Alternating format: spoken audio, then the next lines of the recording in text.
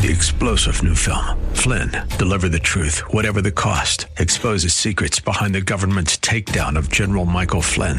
Flynn knew what the intel world had been up to. He ordered the first audit of the use of contractors. This set off alarm bells. He told the truth. He was the most dangerous person for Donald Trump to hire. They had to get rid of Flynn. Flynn, deliver the truth, whatever the cost. Available now. Watch it today. Go to salemnow.com. salemnow.com. History has clearly shown that Christ is required to overcome the natural tendency of powerful forces to destroy God-given rights, including the right to hear and speak His truth. Welcome to Biblical Citizen. Let's roll with your hosts, Brian and Kathleen Melanakis. Kathleen is an author and retired registered nurse, and her husband Brian is a former company president. Kathleen and Brian discuss current events from a biblical worldview, so we as believers can influence for good in our culture and in the public square. Here is Biblical Citizen. Let's roll. Hello, Biblical Citizens. Happy New Year. Today we're starting right off tackling a topic I don't think we've directly discussed in the past 3.5 years of broadcasting together, Kathleen and I, feminism. Our important guest today is Lily Kate. Lily grew up homeschooled, Christian, classically educated in a family of 8 in Texas. And as a young person, she headed to Los Angeles to pursue a career in social media influencing, gained more than 600,000 followers on YouTube, Instagram, TikTok, and also became connected all over Hollywood. But during COVID, Lily realized that the world of Hollywood is actually pretty dangerous and also not a good influence overall on today's youth and culture. So Lily changed her platform to speak out about social and political issues. I think before she might have been covering things like fashion. She's now one of the leading female voices of Gen Z, conservatism, and Christianity. She's a TPUSA ambassador, host of the Lily Kate Show. We met her at the recent TPUSA Pastor Summit here in San Diego. Welcome, Lily. Hey, thanks for having me. So, Lily, give us a little background. I went over pretty quick, but just briefly kind of tell us what happened during your time in Hollywood to maybe see things a little differently than what you had maybe before you went out there. Yeah. Well, for me, it all comes down to people. I'm a very relational person.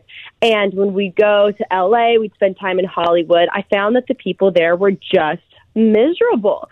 I vividly remember going to dinners with TikTokers who were just, gaining their first million, their second million. And these girls and guys, they would be miserable. The girls would be crying. The guys would just be having their heads in their phones the whole time. And I just realized the quality of person that the lifestyle attracted was just not the type of person that I wanted to surround myself with.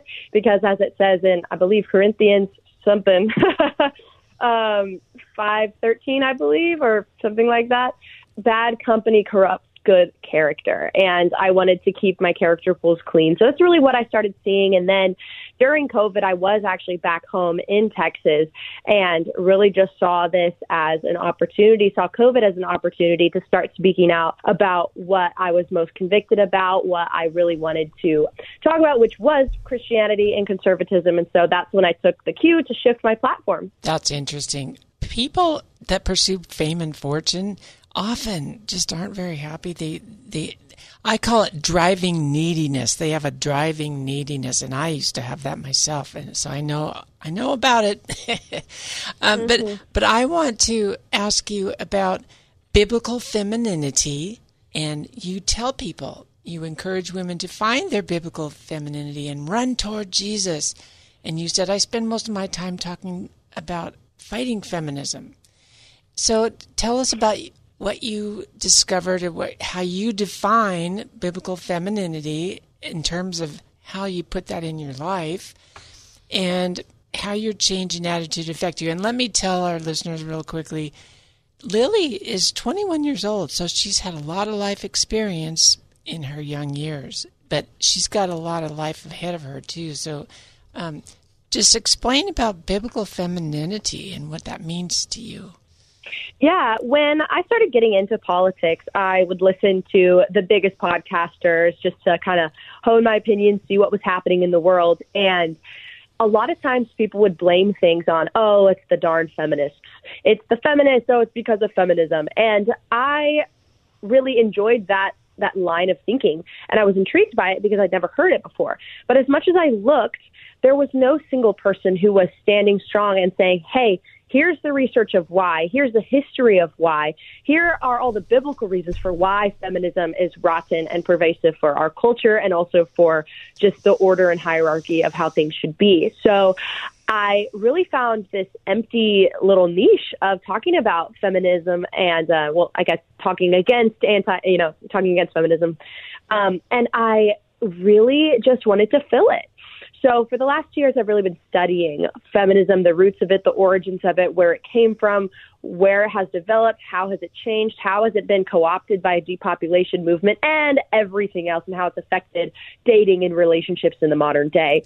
And of course, my foundation is the Bible. And so all of this does go back to the Bible. And so how I define biblical femininity is the pursuit or the expression of virtue and beauty and goodness by a woman. Obviously, a man cannot be feminine. A man can be effeminate, but not feminine. And the fact that I have to say that should speak volumes about where we are in our culture. But the words have even been twisted so much and convoluted. I mean, you don't even know what it means anymore. That's why we have to define it and talk about it. Absolutely. Yeah.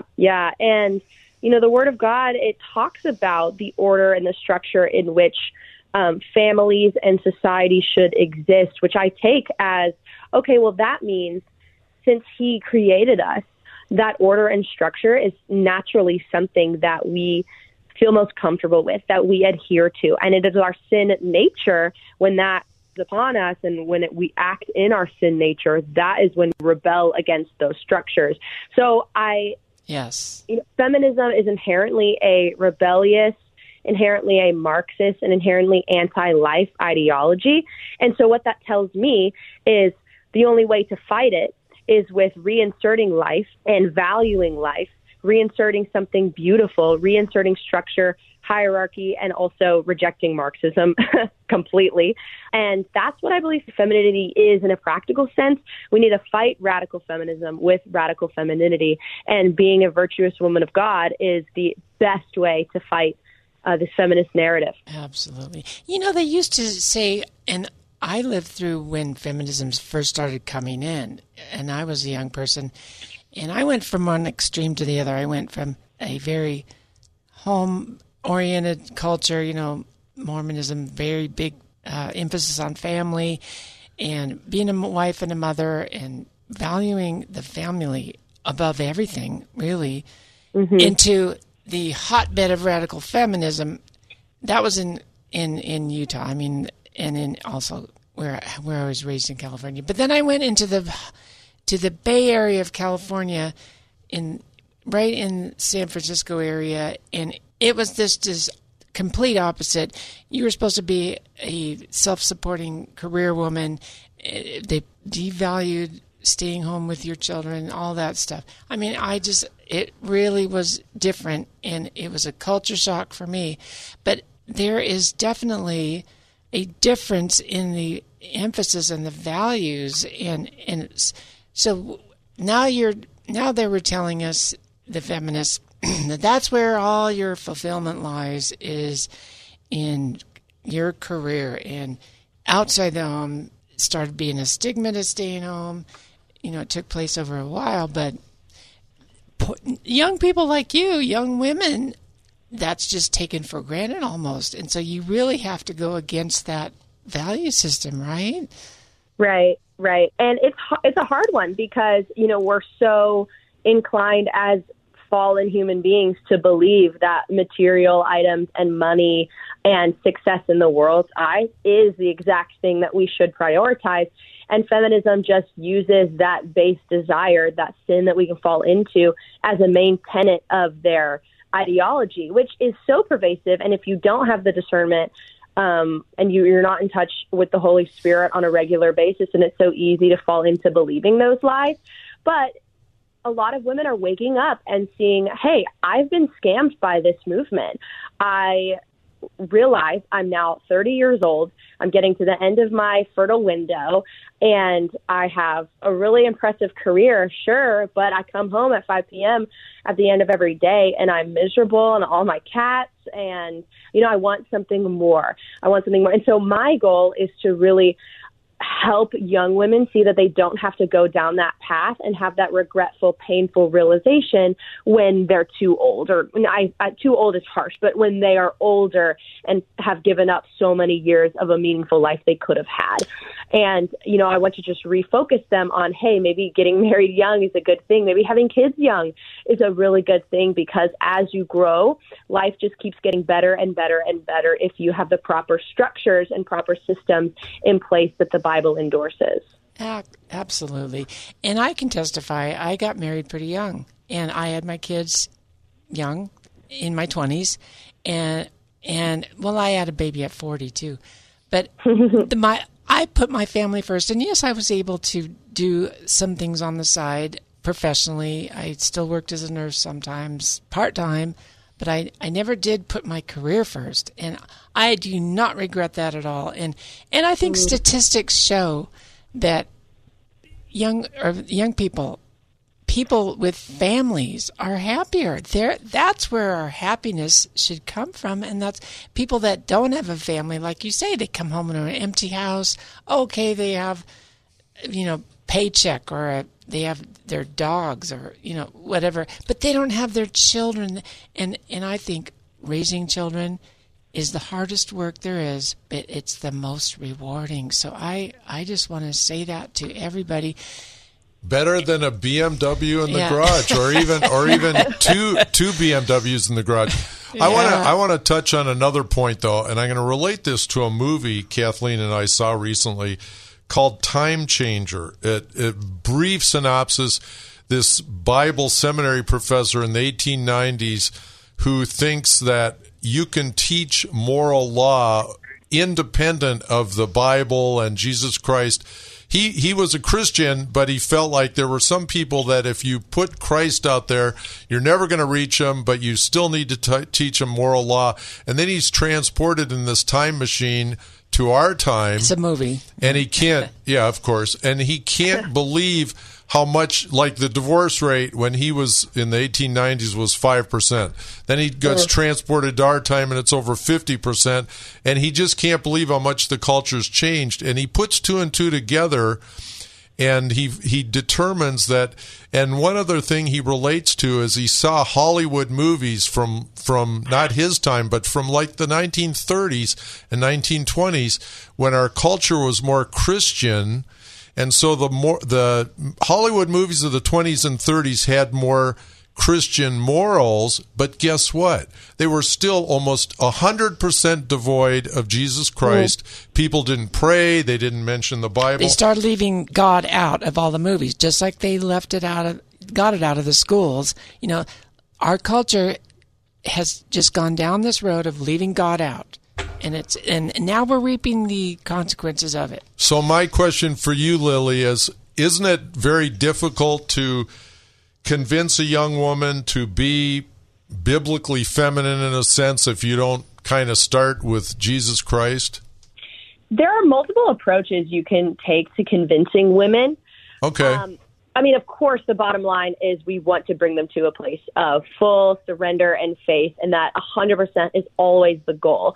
But if we're talking about femininity in the sense of, hey, your life is just going to be better, one of the most effective messaging strategies that I've employed has been kind of what I mentioned earlier. You've been scammed by this system. Hey, it's time to try something better. And that something better is femininity.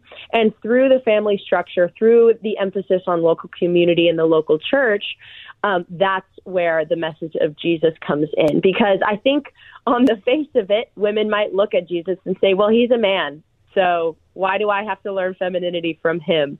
And of course, we can get into the philosophical conversation about the attributes of God, but in terms of saving souls. Jesus is the bottom line, but this feminist message is focusing women on the wrong things. So if we can refocus them on femininity, the conversation about Jesus becomes a lot more likely to happen. Well, and God was the creator. Jesus always loved women. I mean, he elevated their status as human beings, not as people that seek money and power. Right. So he spoke to them in the Bible that way, just as a human being. Right. And the Bible is so radically pro-woman because you need to look at the Bible in terms of the context of the culture. And what Paul talked about in terms of husbands loving your wives is something completely unheard of to the Roman occupation in Israel and like where Paul did a lot of his ministry around Greece and Athens and all that.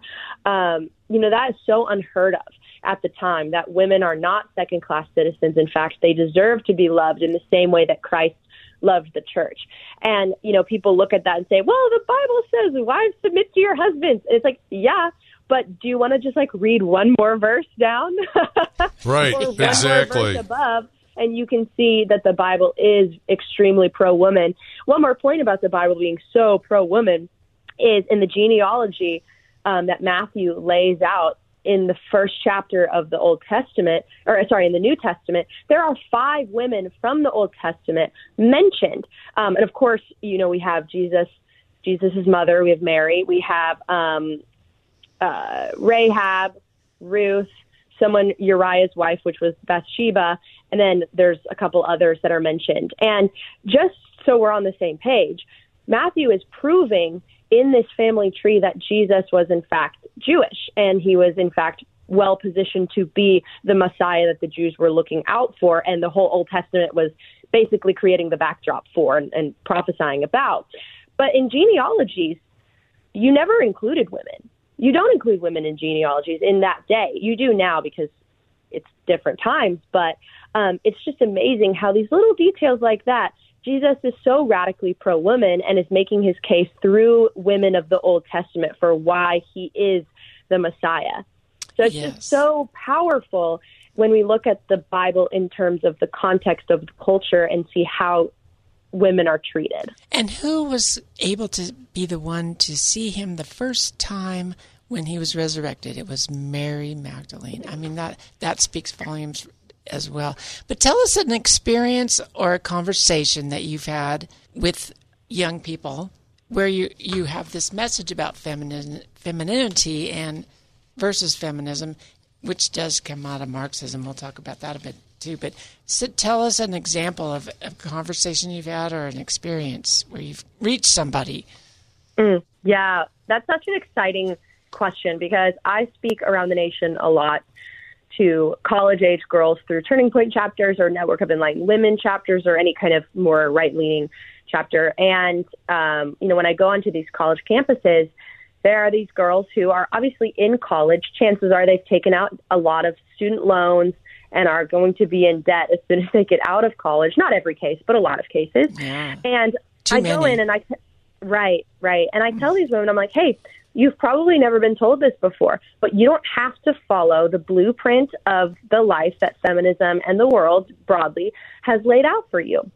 You can choose to be feminine. You can choose something better. And here's how it can look. And then I have this fun, bullet point list of, hey, try all these things and integrating these things into the context of your life and use the ones that enhance and match up with your personality best. Things like how you should dress, how you should talk to people, how you should engage in conversation.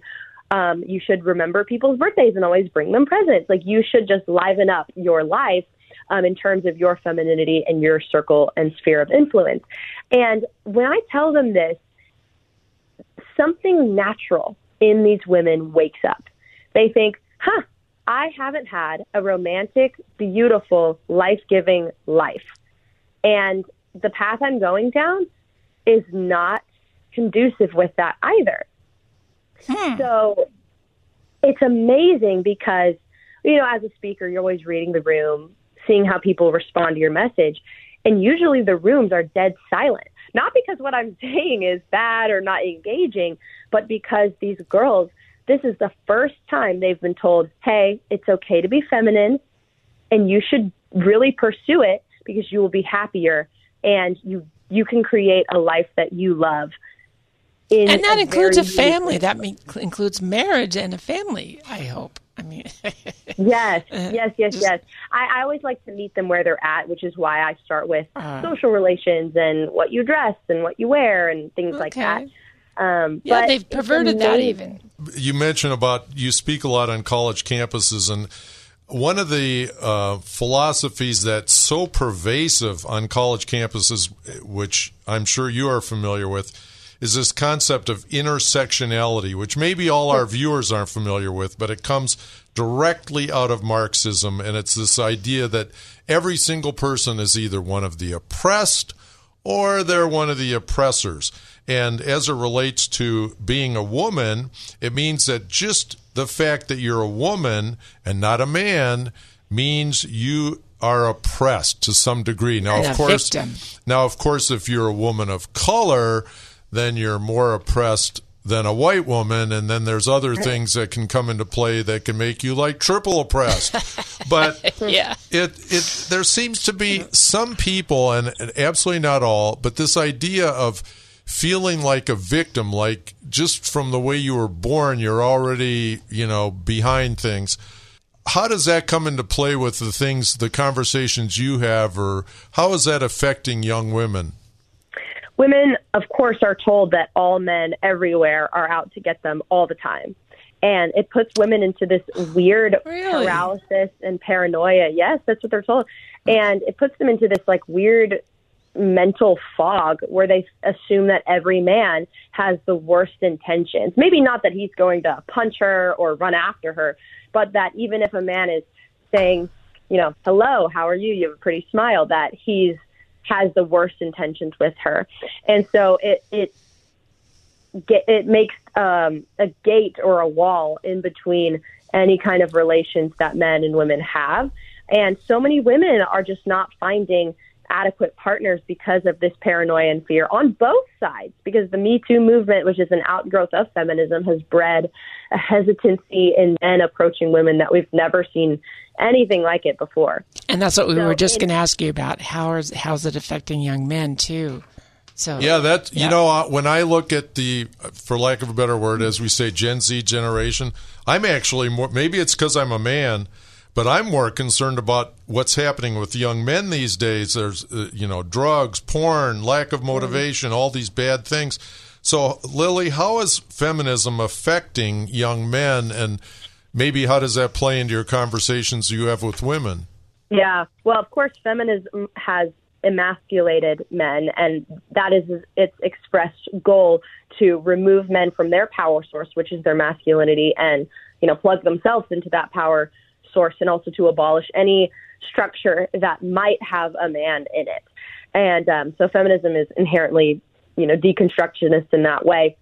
But yeah, men have just been pacified, and their power has been taken away from them in terms of their masculine power, not in terms of their, power in the world's eyes. And inherently, women want men who are strong, who are active, who will stand up for what they believe in, who have a focus and a dedication and are up for challenges. But feminism tells women to reject that. And we are seeing a huge masculinity crisis in our culture. And I don't want to attribute all of the masculinity crisis to feminism, although feminism does play a very, very large role in the masculinity crisis. But here's the thing. We have this masculinity crisis. We also have a plethora of male influencers who are really talking about it.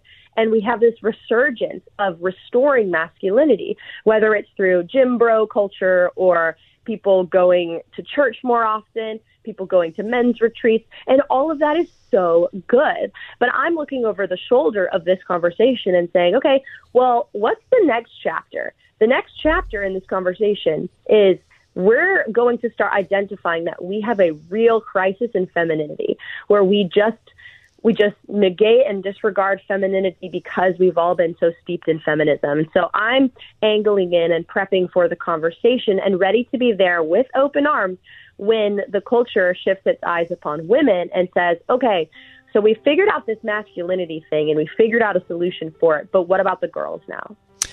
And we didn't even have time to get into how this relates to or is rooted in the global reduction of population agenda.